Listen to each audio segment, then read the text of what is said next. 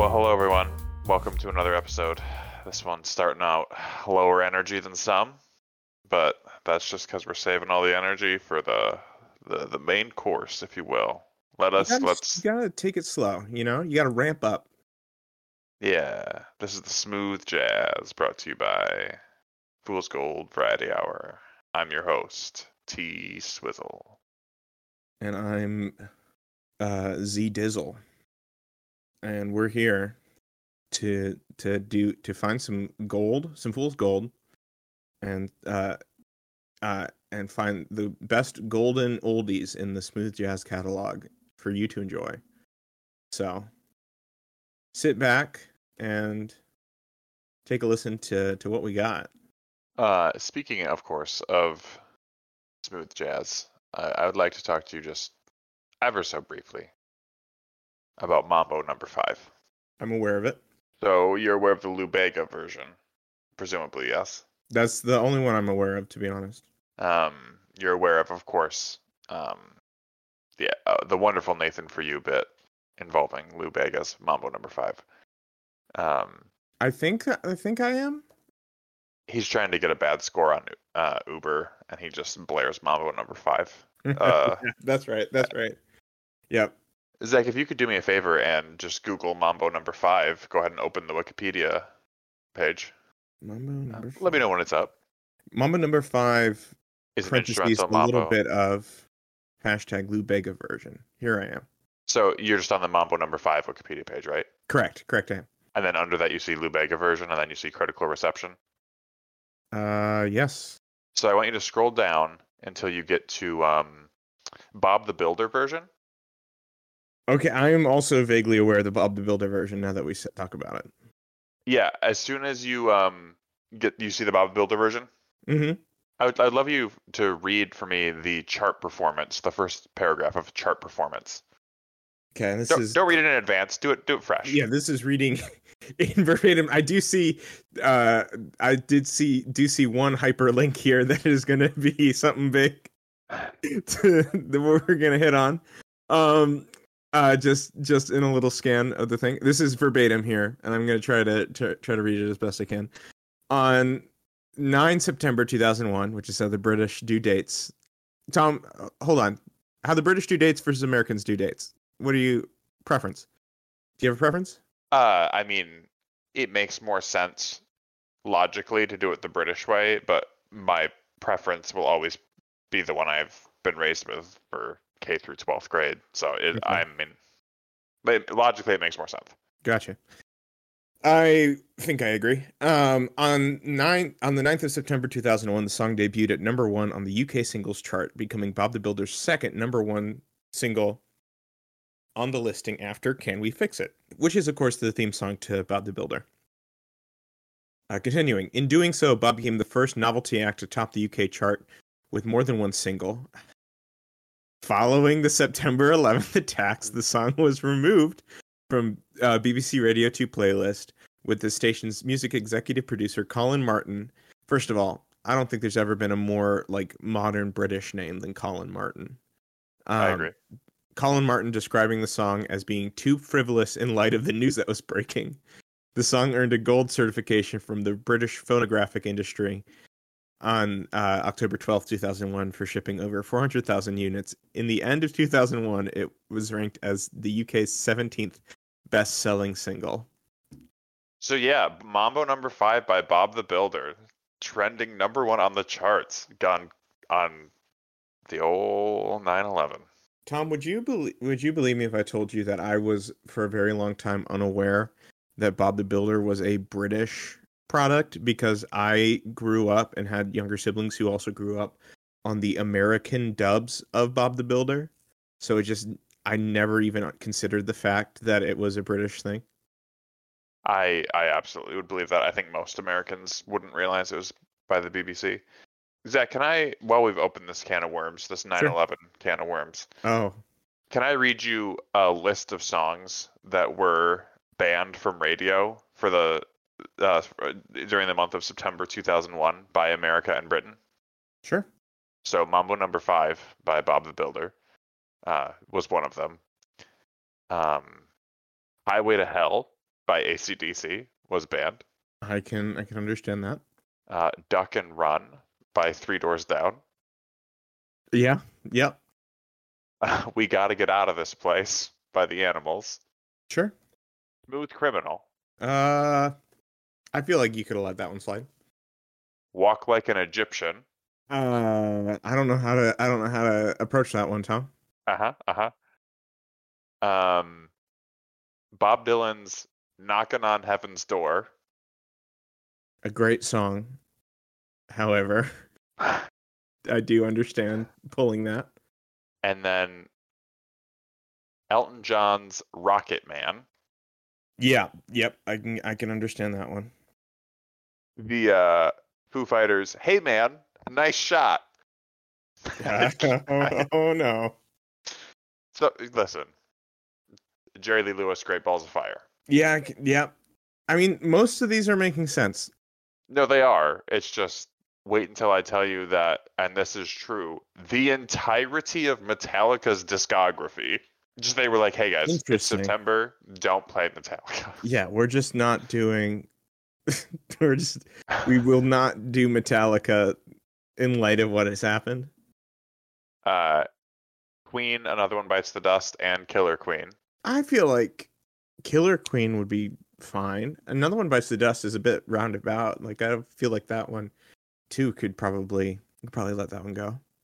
And then Van Halen's Dancing in the Street, as well as Van Halen's You've Gotta Jump. Jump makes sense.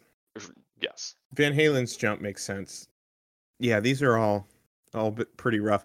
Tom, I'm actually kind of glad you kind of brought, not that you brought up 9/11, but I'm always glad when someone brings up 9/11. One of the things that I had an idea to talk about on the show for a bit is how we choose to address big national/international events in fictional media. Yeah. Specifically, the one that is most prevalent in my mind is COVID-19. Do you think a television show that is purportedly takes place in our real world or a close facsimile of our real world, do you think a show should make reference to COVID-19? Should they pretend it doesn't happen for the sake of like the plot of the show? Should they just merely reference it and not bring it up again? Like, is there? I don't know if there's this is like a best practices sort of situation, or just like what is your personal preference? I think that it's entirely. I'm not offended or upset when shows do, and I'm not offended or upset when shows don't. Let me clarify what I just said. Sure. When it's done well, either way. You know what I mean? So I don't think you should be forced to acknowledge COVID-19, for example.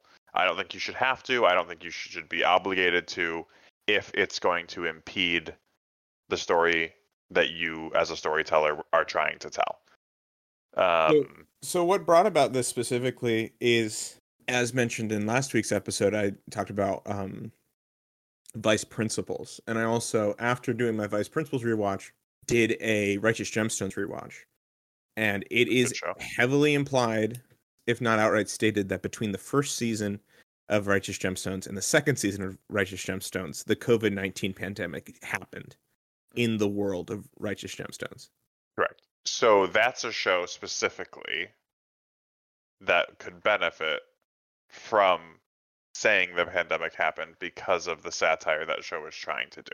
Sure. Yeah, and it does, because at the I think at the near the beginning of the first episode, you see a picture of the characters at like a maskless protest, and also later on in the season, one of the characters is selling supplements that he claims can cure COVID, which are things that often large religious institutions did do during that time as well. Right. So, so if it's gonna enhance the story you're telling, do it, lean into it, go for it. I think BoJack Horseman is a show that if it was still running could benefit from this. You know what I mean? Like there's stories they could tell that would really work.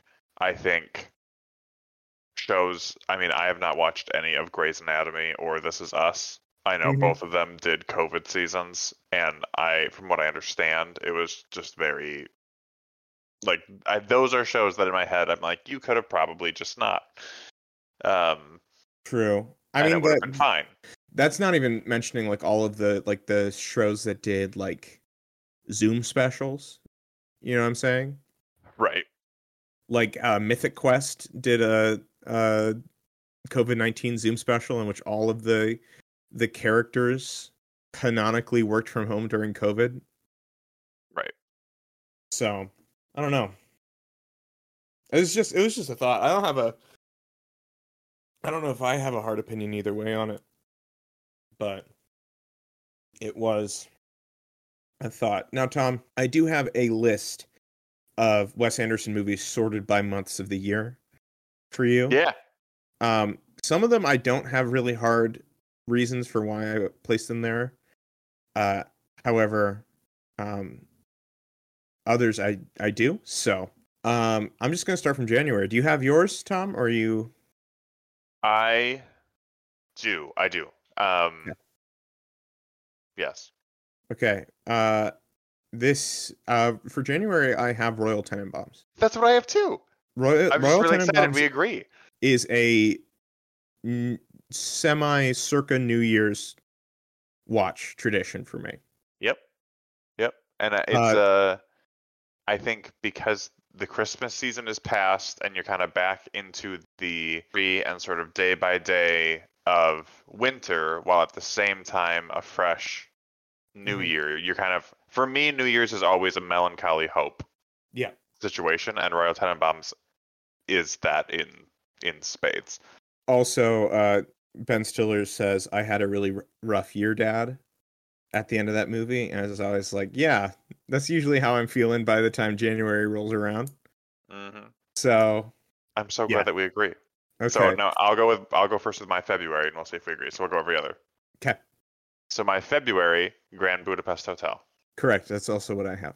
Boom, 2 for 2, Zach. We It's did it. it's a wintry movie, but it is not a January movie. Yes. And there's some love in there to tie Yeah. into Valentine's. There's some romance. Just dabbled in. March. I'm not super sold on this one. I have I Love Dogs for March.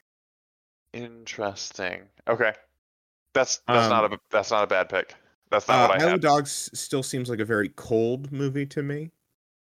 I'm thinking just color palette and like Mhm.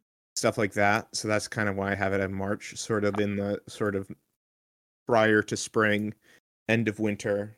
So I agree that it's a cold movie, but I didn't put it in the early month cold. I put it in the later month cold. But Sure. we'll get to that. So I for March had the Darjeeling Limited. Darjeeling Uh, Limited always seemed a little bit warmer for me. I have Darjeeling Limited later in the I summer. have yeah. So I have it as the segue of sort of out of the cold into the warm. I associate that movie. I think it's probably just because of the cover, but I associate that movie deeply with the color green, and I It is a associate very green. green cover, green poster. I associate March with green. St. So Patrick's Day. yes, so that's what I had in March, but still, Sure. we're 2 for 3, which is totally Um, still quite good. April, completely speculative. Henry Sugar. Okay, yeah, I mean, I don't know what that movie's going to look like, so I have absolutely no idea. And April was one of the ones that I really didn't have much by way of hard opinions on. So Henry Sugar is for April right now. We have seen absolutely nothing of this movie, so it is very hard to tell. yes, yeah. So for me, in April, I had Rushmore. I Um, have Rushmore on a different month, but for semi-specific reasons. so I have Rushmore in April because I just think that Bill Murray in that movie specifically is manifesting what I can only describe as April energy, and I really can't expand on it any further than that because I have very specific April energy. Okay. Okay. So now it's my turn for. Yeah, it's your turn for May. Okay. So May is where I actually put Henry Sugar, so we were close. Sure. I have Bottle Rocket for May. It's a very warm movie. I think it's the only movie that Wes Anderson shot in Texas, like straight out of college. It's just about three friends getting into mischief, getting into criminal mischief. Yeah. May's a great month to do that. I agree. So, I have Bottle Rocket in a summer month as well. So your turn for June. Now that I'm seeing the title of Bottle Rocket, I might have put it in a different month for holiday reasons, but we'll get there. I think. June, I have Darjeeling Limited. That's fair. For reasons I guess I've already explained. June, I have Asteroid City because of how it appears that movie is almost entirely shot in hot. In the desert, yeah. Desert climate, and that's June. I have that in July. And July is where I have Bottle Rocket. Sure. And Bottle Rocket makes sense, 4th of July. Yeah, I think that works as well. You're there for August, Tom? Yeah, so my movie for August is Moonrise Kingdom. Same. Oh, amazing, Zach! Same. I'm surprised we have so many the same. Same. Moonrise Kingdom. It's gotta be in the summer because it's about like summer camp and stuff like that. But it also has a very sort of end of summer feel to it. Exactly. My thoughts exactly, because in that movie it's like school is starting soon. Yeah. So it's got to be an August movie. Listen, viewers, listeners, I don't know how many in number you are, but one of you has to be good at math. And I would love it if one of you reached out to Zach or I and just told us the statistical probability of the amount that Zach and I are having is the same, because we did not talk or share about this before. No. And I feel like the fact that we already have 3 the same, and there are several that you and I have not said yet, I just feel like statistically this is very, very bizarre. Sure. September is where I have Rushmore because it is a school movie, and September is usually when I consider school to be starting. So that's fair. Why I have Rushmore there. That's why it's there. That's fair. I have The French Dispatch there. Okay. Because September is the month where everything is starting and everything is like a bit of a chaotic mess in most people's lives. September is just when things start up again, because summer is ending, everything is starting up, whether that's school or like all of your functions, your sporting event, whatever it is. It's just a chaotic month.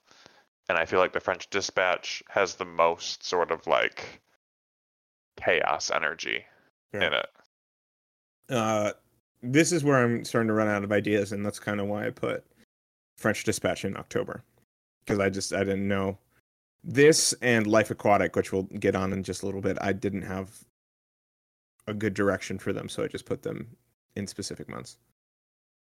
Yeah. So we're September right now or October?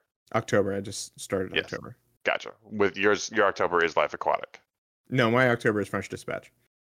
Your October is French Dispatch. Your Life Aquatic is December? It would have to be December because we already know that Fantastic Mr. Fox is November, which I assume you also have. So. Yes, Fantastic Mr. Fox is November, and then I have Isle of Dogs in December. What was your October? Life Aquatic. Sure. Because Life Aquatic is still, it feels like a fall movie to me, but it has to be early-ish fall because there's still a lot of water scenario. And then same as you, Isle of Dogs feels like a cold movie, which is why I put it in December. I also feel like if there is a Wes Anderson Christmas movie, it's Isle of Dogs.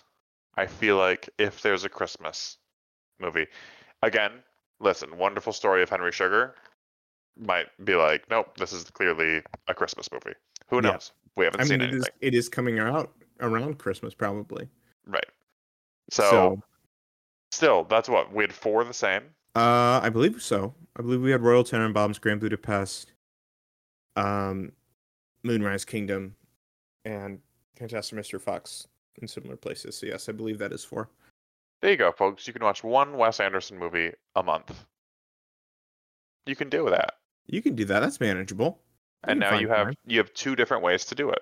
Like, what's your preferred way to watch the Star Wars? My preferred order? If let me rephrase. Not your preferred order for a rewatch. What is the order that you would watch them with your children or a significant other or someone who had not seen them for the first time? And someone who will say, for the sake of this, like a child or a person has no cultural, like they don't know, like, no, Luke, I'm your father. That's not a thing they really know. Yeah, that's a good question. I have never tried this, so I can't speak to its efficacy.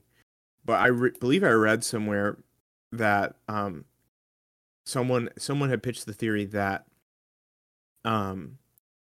you should do New Hope and Empire first, then do the prequels, and then do Return of the Jedi.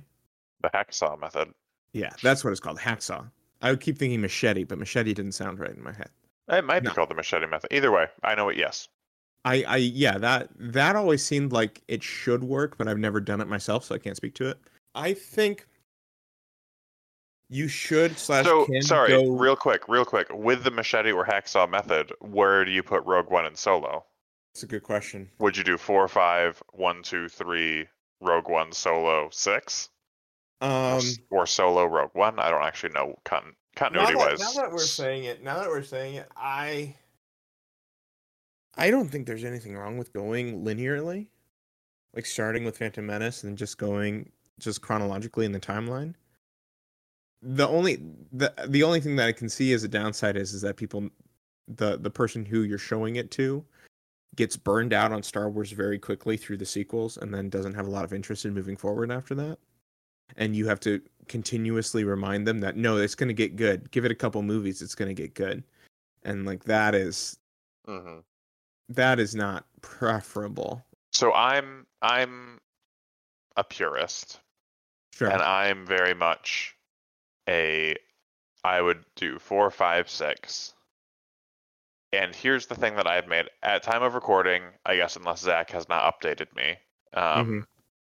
At time of recording, I am single and Zach is single. We're 2 single guys. In 10 years, when we're in season 50 of this podcast, we'll look back and laugh. But I admire your hopefulness about this, Tom. Oh, the continuation of this podcast. I agree. What I was gonna say is, I think if I had a significant other who had never seen Star Wars, had no frame of them, I would want them to watch 4, 5, and 6, and then I would say, if you want to keep going, we can, but you have seen all that is required of you, to be a part of my life in a very significant way and understand sort of my references. And I understand, again, I'm not saying it's a deal breaker. I'm not saying that I wouldn't. I'm just saying, if someone really wants to know me, there are certain artifacts of my life. These are indicative of my taste, like right.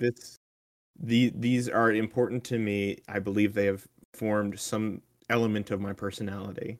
And continue to form. Like, I spend a lot of time watching Star Wars TV shows and watching, like, if somebody is very invested in who I am as a person, there are just certain artifacts. Like, I would probably have them read 2 or 3 comic books. Sure. In return, again, if I want to fully know that person and they're like, I'm obsessed with Twilight, movies that I personally have never seen, I'm happy to be like, let's watch through Twilight. Yeah. I'm just saying, 4, 5, 6 is what I would start with, and then they would have an off ramp. And if they're like, no, I'm actually really enjoying these, let's keep going. I think after 4, 5, 6, I would watch Rogue One, and then I would do the prequels. You wouldn't do prequels then Rogue One? I don't think so. I think I would do 4, 5, 6, Rogue One, and then prequels. And then after prequels, sequels? Or... Yes. Yeah. Sequels and Solo. Sure. Here's why, and I would not in any universe, unless they became obsessed with it and fell in love with it, expect them to watch any of the TV shows. Not even Andor?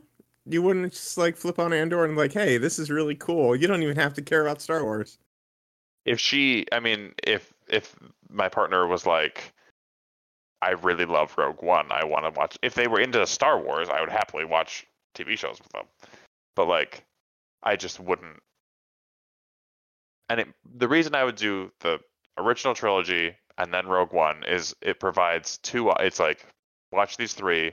Here's an off ramp. Want to keep going? Yes. Okay. Here's a movie. Do you want to Hmm. keep going? Okay. It's a trilogy now.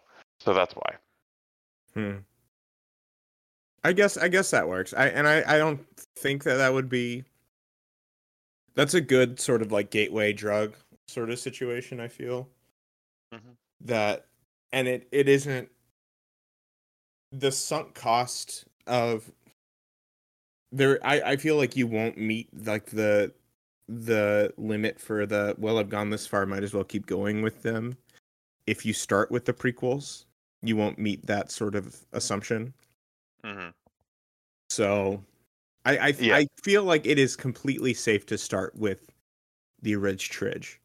Like, I mean, Yes. that's how the world started watching Star Wars. Right. So And I I think, don't feel, and most, I mean, I feel like most of us have been able to get it. Like, our and opinions vary, but we like understand it. and I grew up with the VHS theatrical ones, and I still have the theatrical releases on DVD, and that would be my preferred. I don't want to watch the remastered ones with all the bonus CGI stuff. I don't dislike the, I mean, I dislike it, but it isn't deal breaking for me.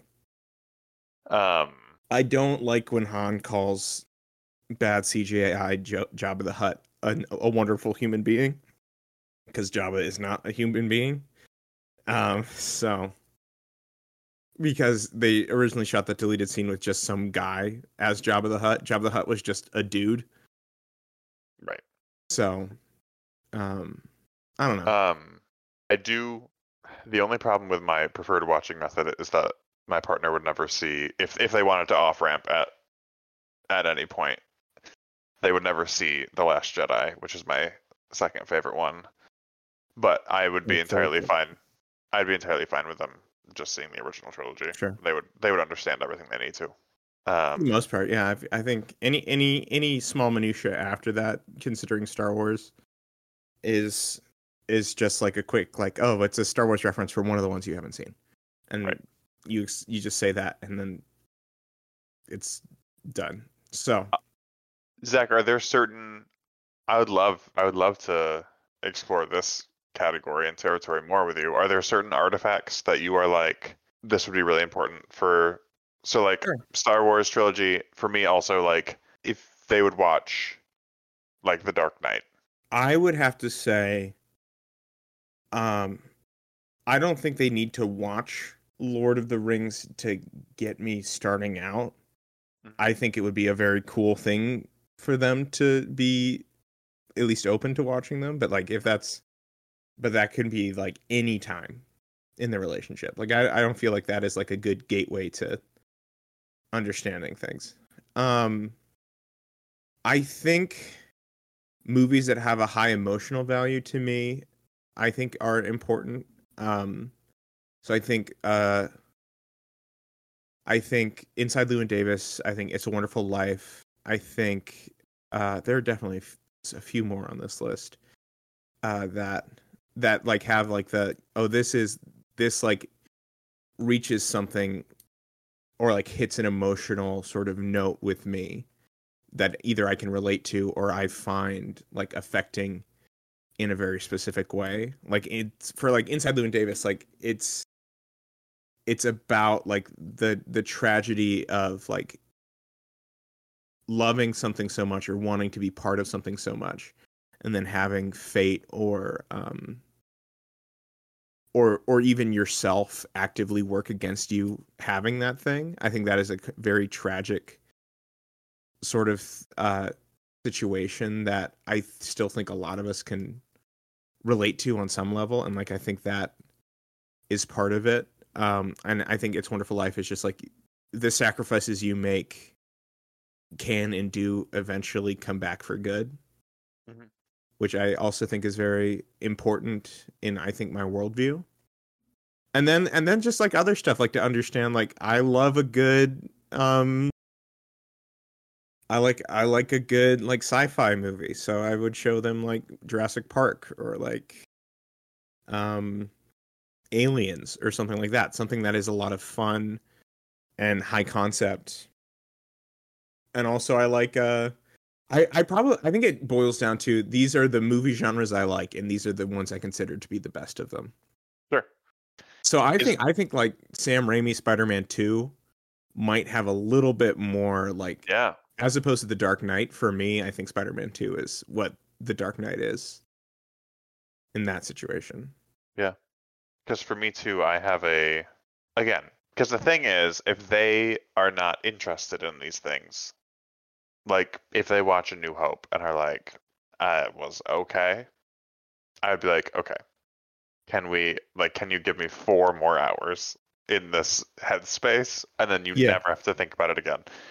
I don't want to just be like, I'm gonna need you to watch a bazillion things. But I'm like, there are 2 or 3 episodes of Doctor Who, if they've never seen Doctor Who, that I like, I just would love it if you just experienced a couple, just so you understand vaguely that facet of who I am. Yeah.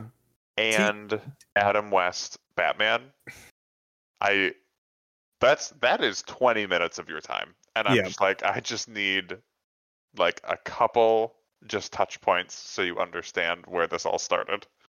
With those ones specifically, like I think those shows work better for something like that than like shows that I would pick. Like I can't expect someone to sit through 3 seasons of The Leftovers to understand Right. like what I'm feeling or whatever. Like it I Oh think yeah. you picked a good thing to have like episodic sort of situations. And you know how much I am obsessed with The Leftovers, but similarly, yeah. So if they're like, if I assume I know them well enough and I'm like, listen, I'm obsessed with this show, Better Call Saul, Mm-hmm. or Succession.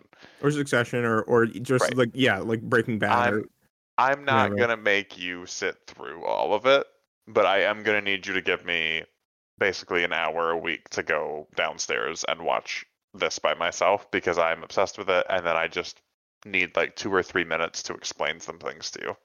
Mm-hmm. Speaking Um, of Succession, Tom, have you? I don't know. I don't know. We've never talked about it. Have you? Do you watch Succession? Did you watch yeah, the most recent episode? I sure did. Holy crap, dude!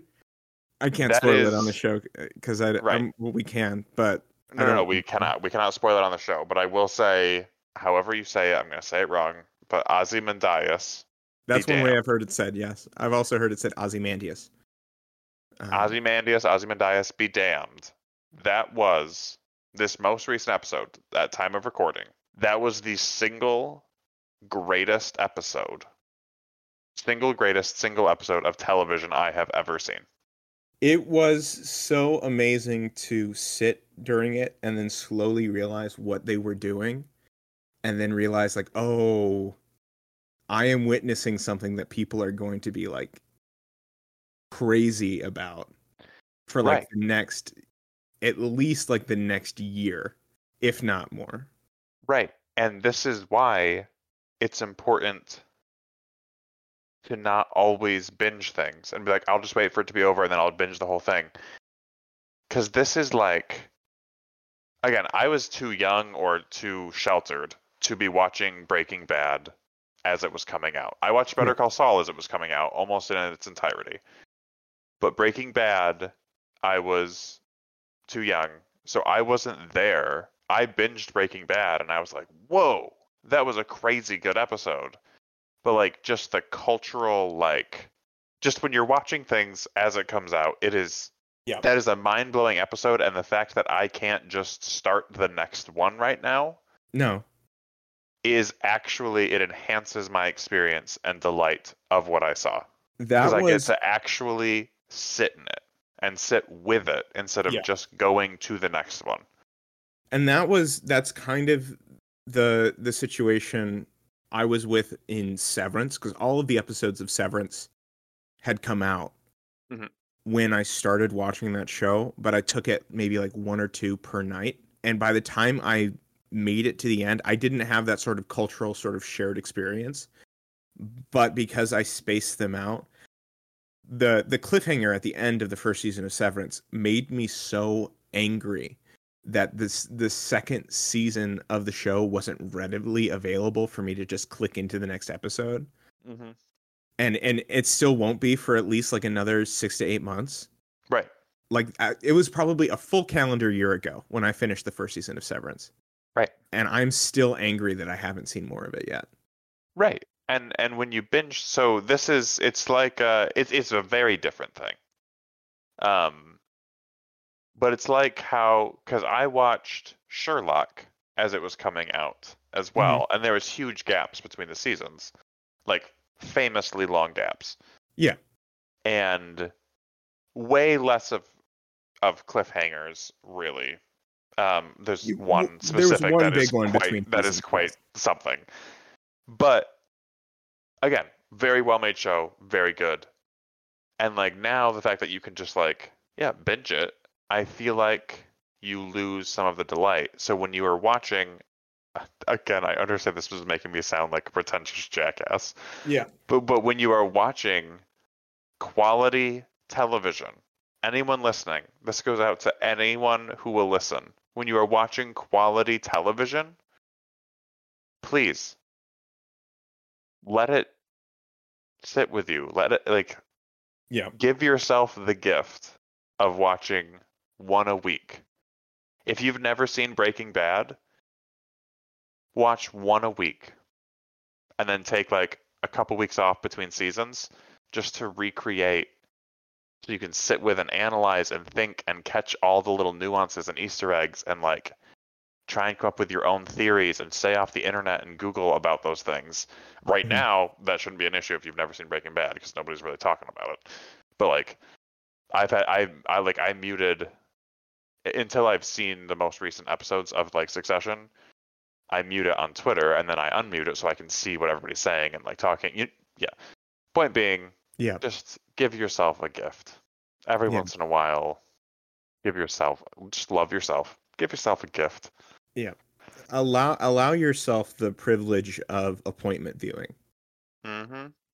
of having a set date and time with which you like set aside things to experience either like a movie or a show or whatever that, because I think that is, yeah, it is advantageous, I think, to the enjoyment of the show, and also it is like you're experiencing it in a way that many people um also are. So Yeah. and with HBO Max and to a certain extent Disney Plus and specific shows on Hulu, that is a bit easier to do than like a Netflix thing in which all the episodes drop at once.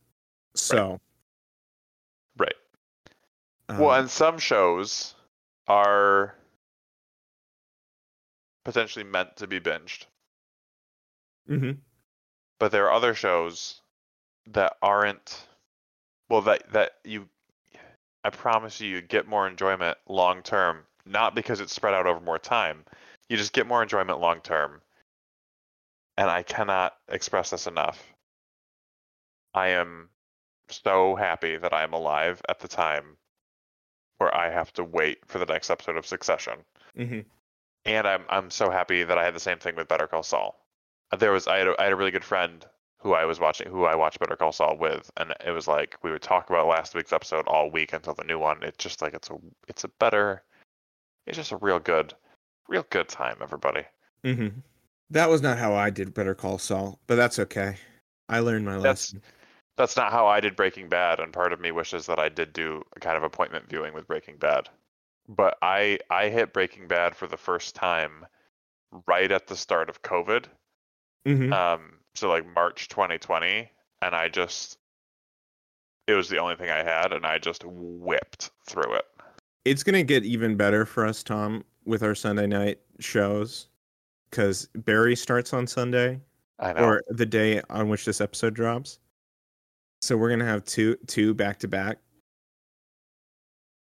and so it's I know. an embarrassment of riches. I am rewatching the third season of Barry this week in preparation. There is a very funny bit in that show in the third season where uh an FBI agent comes to the police station, and he's like, "Hi, I'm an FBI agent. I'm going to help you take over this case." And one of the police officers is just like, "Well, you can call me well, I'm Sergeant Krause, but people around here call me Big Cat." And it's just never addressed again. um, But you can call me Big Cat. Amazing. So, other things that some people really care about is the Marvel movies. Indeed. True. I These gotta are not. say, I watched that Marvels teaser that came out Oh today. yeah.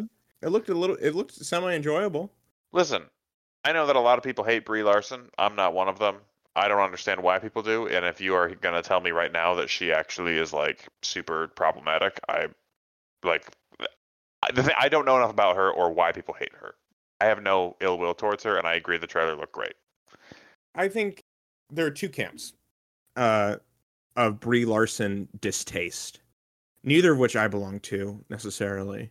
The first is around the time the first Captain Marvel movie came out, a interview that Brie Larson gave, in which she talked about how she gave the opinion, and this is as best I can remember it, so I might be misquoting her. Um, the film critic world needs to be diversified because movies like, and I believe the movie she cited was Ava DuVernay's Wrinkle in Time adaptation. Movies like that get bad reviews because they're mostly reviewed by white men, and that movie wasn't necessarily made for white men or made to be enjoyed by white men. And thus the anti-SJW circle of the internet went after Brie Larson, calling her racist against white people and like a feminazi or whatever. Gotcha. And like really came in hard against her about that. And then Gotcha. the other camp of Brie Larson distaste are people who are like, oh, Brie Larson like won an Oscar for Room, and like she was in both like comic booky movies like Scott Pilgrim, but she was also in like big important movies like Room and Short Term 12. And now she's only in comic booky movies. Why did her career get like cordoned off to genre film when she doesn't do any cool work outside of that? And that I believe is the two main camps of Brie Larson distaste, and then the other thing is just like her social media presence is kind of weird, and Yeah. as we talked about on the show. Yeah, And it is weird. I agree it's weird. I also just think though that like, listen, this might come back to bite me because I know people have very extreme opinions. I also don't hate Chris Pratt. And I know a lot of people No. are like, listen, I understand. He has posted some pretty strange, problematic things on his Instagram. I know. I think the I people also who are don't know specifically the like guy. reading, I think there Right. are a lot of people who are reading into Chris Pratt and his personal life and drawing some conclusions out of it.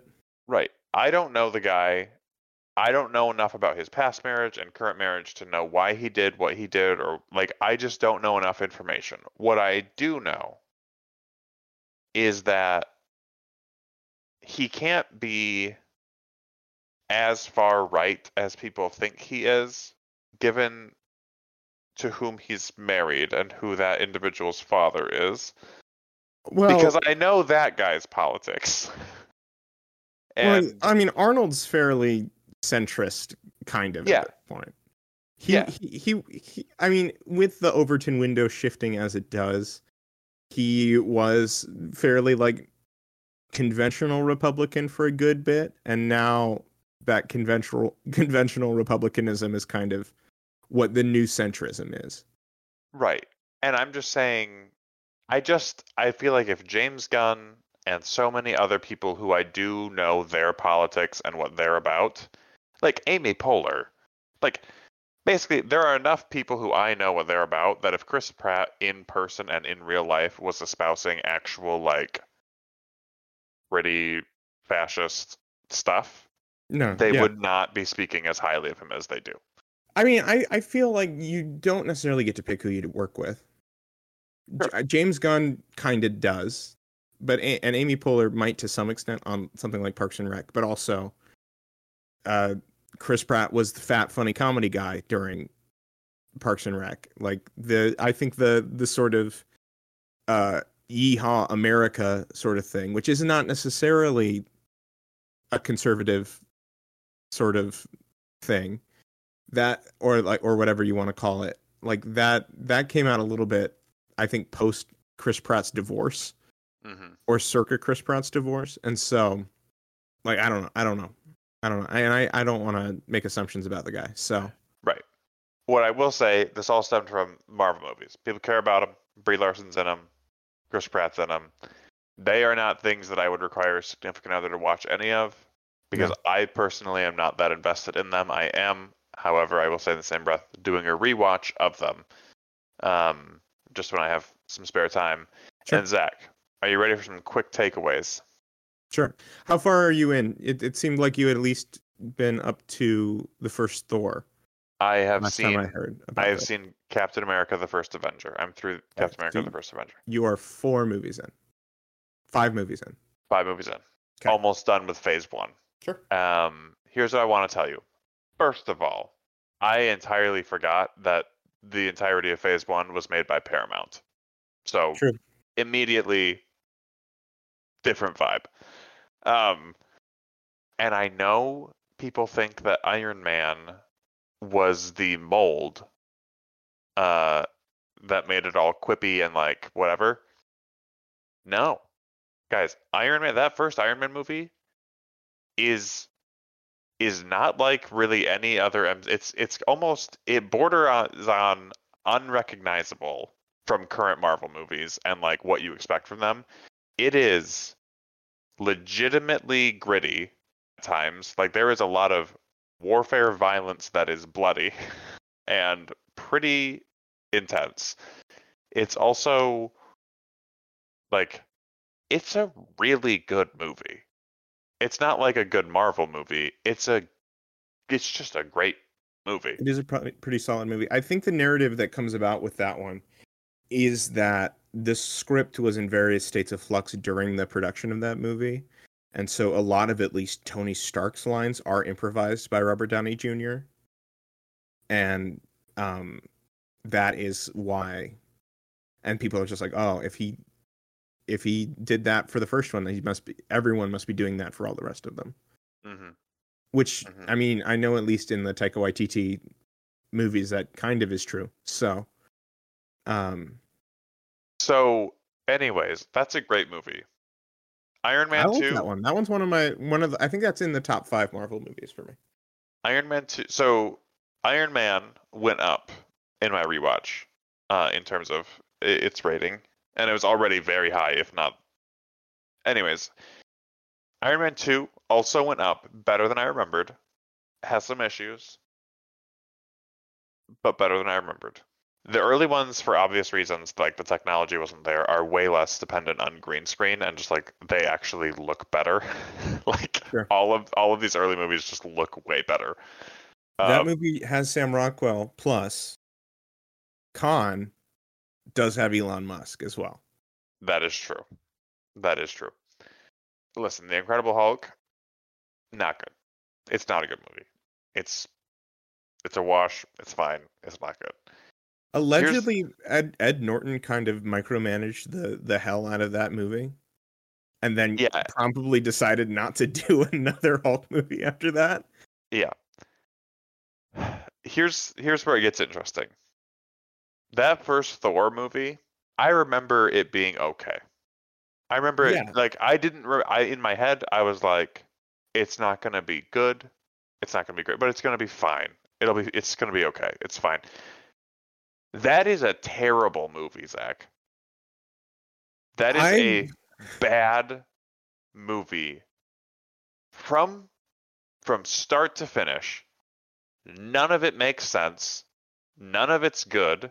Character choices are ill-conceived and poorly explained.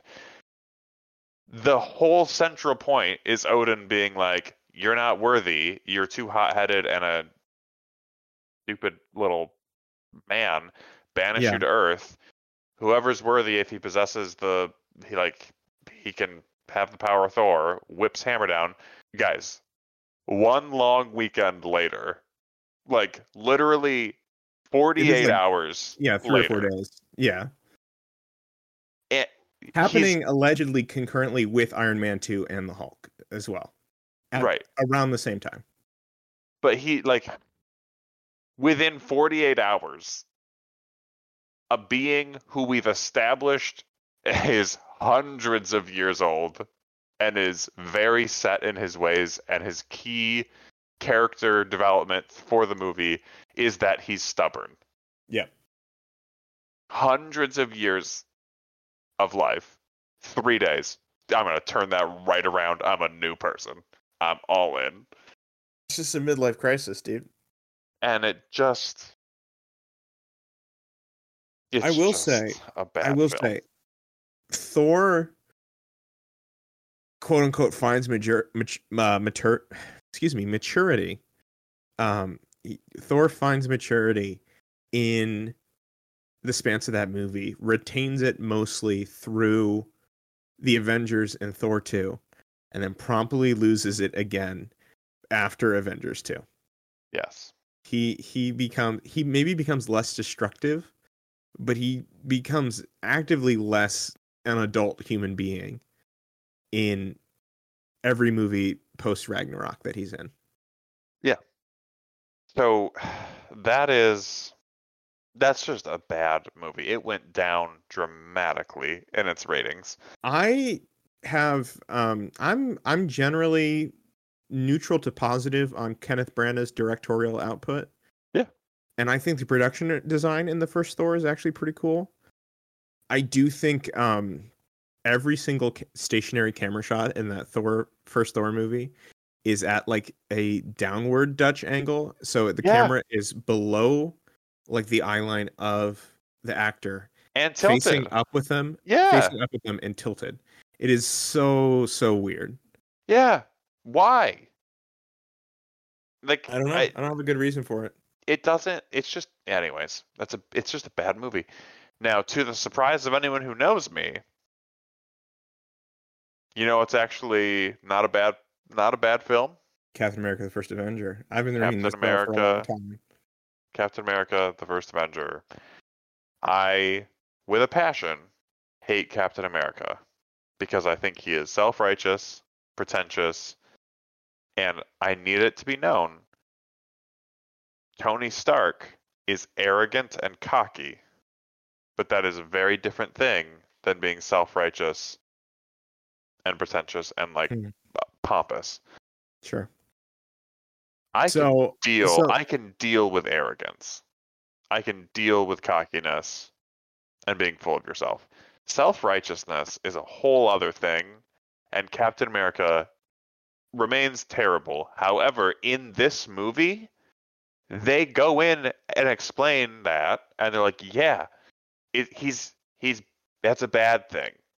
In every other movie he's in, he's lauded as like this moral compass who's always right, and like nobody can challenge him, and it's always gonna like he's just. But in this movie, they're like, no, the serum, anything that's good, it makes great. Anything that's bad, it makes worse. sure. So they're like, so you're gonna become more stubborn. You're gonna become more like it enhances everything. So I'm like, Yeah. oh, there's an in-universe explanation for this that they're Mhm. trying to be like, this is why he's kind of a prick. Yeah.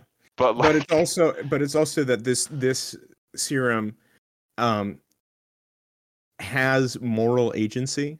This mhm, this juice that we're putting in you knows the difference between right and wrong and will reward or punish you thusly. mhm. which also serves, not only does it semi amplify the few bad qualities that Captain America has into stuff that becomes a problem down the road. Not necessarily in this movie, but in sequels. But it also straight up just tells or like hints to the audience, says, yes, this man is the paragon of virtue. Like everything this character does is good because he is good. He is preternaturally predisposed to be a good person, and thus you cannot argue morally with anything he does. Right. Which is, the implications of that are worse than what is shown in the movie, in my opinion. I personally really like the first Captain America. It has a very almost Spielberg quality to it. Yeah, Um, that's a good way of putting it. It went up in my rankings. Um, and I was surprised at how much I enjoyed it. I specifically cannot say enough good things about Tommy Lee Jones in that movie. Tommy Lee Jones is so good in this movie. He is so funny. I love when he slightly, when for a second you assume that he decided to just grenade all of his troops. Which Yes. of course he didn't, because it's completely fake, but you realize for a second, oh, this dude just threw a grenade at a bunch of guys on his own side. And it's just a dummy to like test bravery or whatever. But Just everything he says to Captain America and Agent Carter is hysterical. He is just like, if you have an opinion, now would be a good time to keep it to yourself. And he just everything he says is a delight. And I love Tommy Lee Jones in this movie. And that movie is actually pretty fun for Spielbergian reasons. yeah, it does specifically a semi sort of Raiders of the Lost Ark, sort of pulpy, sort of adventure thing. Now, Zach, Yeah. I would love for you to guess or say if you remember what the end credit scene for Captain America: The First Avenger is. I believe it is. I believe there are two. I believe there's the one where Captain America he has been found by the Arctic explorers. They have found his frozen corpse. And that's how the Not movie corpse, starts. frozen That's body. the opening scene. No, I know, but I'm giving context. Oh, okay. The end credits scene is him waking up in what appears to be like a 1940s hospital room, and there is a like a baseball. I think it's a baseball game on the radio, and then a woman who is like a nurse or like an orderly or like some sort of maybe a government agent walks into the room in like 1940s attire and like addresses him and he's like, "Hey, Captain Rogers, you're awake. Wow, that was quite a crash." Like they're and then Captain America immediately clocks it. The game on the radio is one that was pre-recorded and was from the 1940s, one that he himself had attended, a baseball game that he had been to. I know. He immediately somehow knows that. He Silliness. immediately can clock it. He must have been a very big Yankees fan or whatever, or Dodgers. You know what? So his so team that's that is the last scene of the movie. Yeah. But that's not an end credit scene. That's the last scene of the actual No, but movie. then he busts out of the room and it's like in like a shield like black site in the middle of New York, and then he busts out of that building and he's just standing in the middle of Times Square in like 2012 era Times Square. Just and the camera's panning around him, and in the background you can see a billboard for Daniel Radcliffe in How to Succeed in Business Without Really Trying. And then a bunch of Shield agents show up, and then Nick Fury shows up and he addresses him and he tells him that he's been asleep for 70 years. Correct. This is not an end credit scene. This is the final scene. Okay, so the end credit scene is the other one is he's in like a gym and he's hitting a punching bag, and Captain America is just like, Nick Fury shows up and he's just like, you could still be of some use, and then hands him a folder that I believe says Avengers Initiative on it, and then a trailer for the Avengers plays. So yes, sort of, yes. So the first, you are correct that there are two. So there's the whatever credits where it's like crediting the main people with a bunch of like war posters happening, and then it's him in the gym punching it, and then Nick Fury, it cuts to him, Nick Fury being like, "Hey, you doing all right?" And then he's like, "You got a mission for me, sir?" And he's like, "I do." And Captain America's like, "Trying to get me back in the world?" And then Nick Fury's like, "I'm trying to save it." Yeah. And then Captain America's like, "Ooh," which I think that exact scene is in the Avengers. Yeah, some variation of it is in the Avengers. Um, Because and that's then yeah.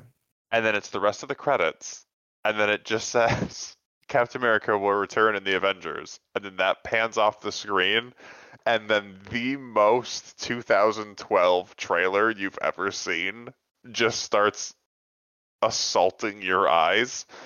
It's got like just It's weird like like two 2012 grunge rock playing. yeah, You can barely hear the dialogue. and the you see maybe like 2 seconds of footage between black fade outs. Right. Like, And like just the quality of like picture that you were just watching in the film compared to like it's just like look it's like a blurry YouTube trailer that's playing.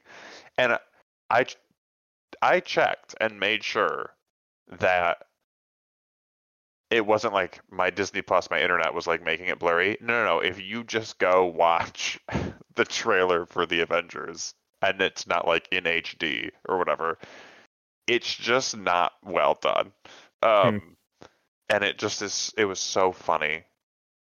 Um, and while it was going, uh, my roommate was in the next room, and I was just like, "Oh, so I guess the end credit scene for this movie is just a trailer for the next one." And he's like, "Well, yeah, that's like every end credit scene." Yeah, kind of, yeah. In a way. Yeah. Right, and I was like, no, no, no, this is just a trailer, though. And then he like peeked his head around the corner, and he was like, oh. It was super weird. But I think it got me thinking. Correct me if I'm wrong. The uh, the end credit scene of Spider-Man: No Way Home was just the actual trailer for Doctor Strange 2. Yeah, I think so. So sometimes they just be doing that. They're just like, here's the Yeah. trailer for the next film. Well, and also the trailer at the end of Doctor Strange 1, I mean the end credit scene in Doctor Strange 1 was just a full-on scene from Thor Ragnarok. Like it wasn't even like like a like an interstitial between the movies. No, it was a scene that they pulled out of Thor Ragnarok and put in um at the end of the first Doctor Strange. Interesting. So, and inexplicably, Doctor Strange has gloves in that scene, and I think for his full Thor Ragnarok appearance, and he never wears gloves again in any of the other movies. Interesting. He never wore gloves in the first Doctor Strange. He only wears gloves in Thor Ragnarok. Well, that's all I had to say about my Marvel rewatch. By the Nice, next time we record, I will likely have seen the first Avengers movie and potentially Iron Man 3. nice. I'm most worried about Iron Man 3 because I always have it ranked really high because I have really positive memories of it, and I'm worried that it's going to sink. I think you'll find stuff to enjoy about Iron Man 3. I'm not. I am dreading, truly dreading. Avengers 2. Thor 2. No, Thor 2 and then Captain America 2. I hate Captain America 2. It's just gonna be phase 2 is gonna be rough, man. I can already tell, but we're gonna get through it. All right. Do you have a bomb? I do. Let me see if I can find it. Alrighty. So, yes. What do you know about Ching Shi? Excuse me? What do you know about Ching Shi? That is Ching space SHIH. Nothing. Um, so that is the name of the most successful pirate in human history. If you read the This Wikipedia is article, it hold is on. truly astounding. This is the No, I okay, yes, I have heard of her. Yes. Yes. The short version is that she was so successful that her forces beat Blackbeard's. to the point where she once entered armed conflict with the Chinese dynasty at the time and won. Like this, if you ever want to talk about somebody who had like a pirate nation, Mm-hmm. like not just a pirate ship, they had a fleet. They were like, hey, a pirate nation that is run and governed by me. It would be this. She again beat the Chinese dynasty, got the emperor to negotiate, and got herself a full pardon. She then married a nobleman and died a free woman. So this is one of the most truly insane. If you know me, you know I have a fascination with pirates, and she is easily the best pirate of all time. And I just would love a movie about her or a Netflix short series. I mean, there has been. I think there is potential here. I was not aware that she appeared in a character similar to her, if not an outright adaptation of her, appeared in a recent Doctor Who episode. That is true. As does a character inspired by her appears in Pirates of the Caribbean 3. Though not a major character, one who sort of just shows up in a couple scenes. Right, but this is a real historical person. This who's similar. Yeah. Similar to Pirates of the Caribbean, would have actually had like a pirate council and like this is a actual thing that existed in our timeline. I think this is actually interesting. I think there is something here for sure. This bomb's not a bomb, Tom. So you could just have TV shows. I'd like it could go for as many seasons as you want. That is just her. You could basically do The Crown. Just do like Maybe 6 seasons of just like loosely based on what we know about her, and just be like, she was incredible. I'm for it. I'm up for it. Let's go. What was the thing that Meryl Streep says in the post that I think I should use for this? I do not know. In Steven Spielberg's The Post, Meryl Streep is a newspaper publisher, and she is given a choice whether or not to publish a story that the American people need to know, but could put her paper into both legal, like personal and legal trouble. And there's a scene in which she says, let's go, let's just publish. No, it's a little bit more than that. It's let's go, let's do it, let's publish. And that's how I'm feeling about this Shang-Chi movie. I'm up for that. Well, great. That's what I have for you. Let's do it. Let's go. Let's publish. Delightful. All right. Well, that's another episode in the books, Tom. Huzzah. Thanks, everybody, for listening. If you've got your own early Marvel opinions or TV show opinions or other things, you can tell us, or you can keep them to yourself, or do whatever you want with them, really. I'm just glad you have them, to be honest. And, yeah, we'll see you next time.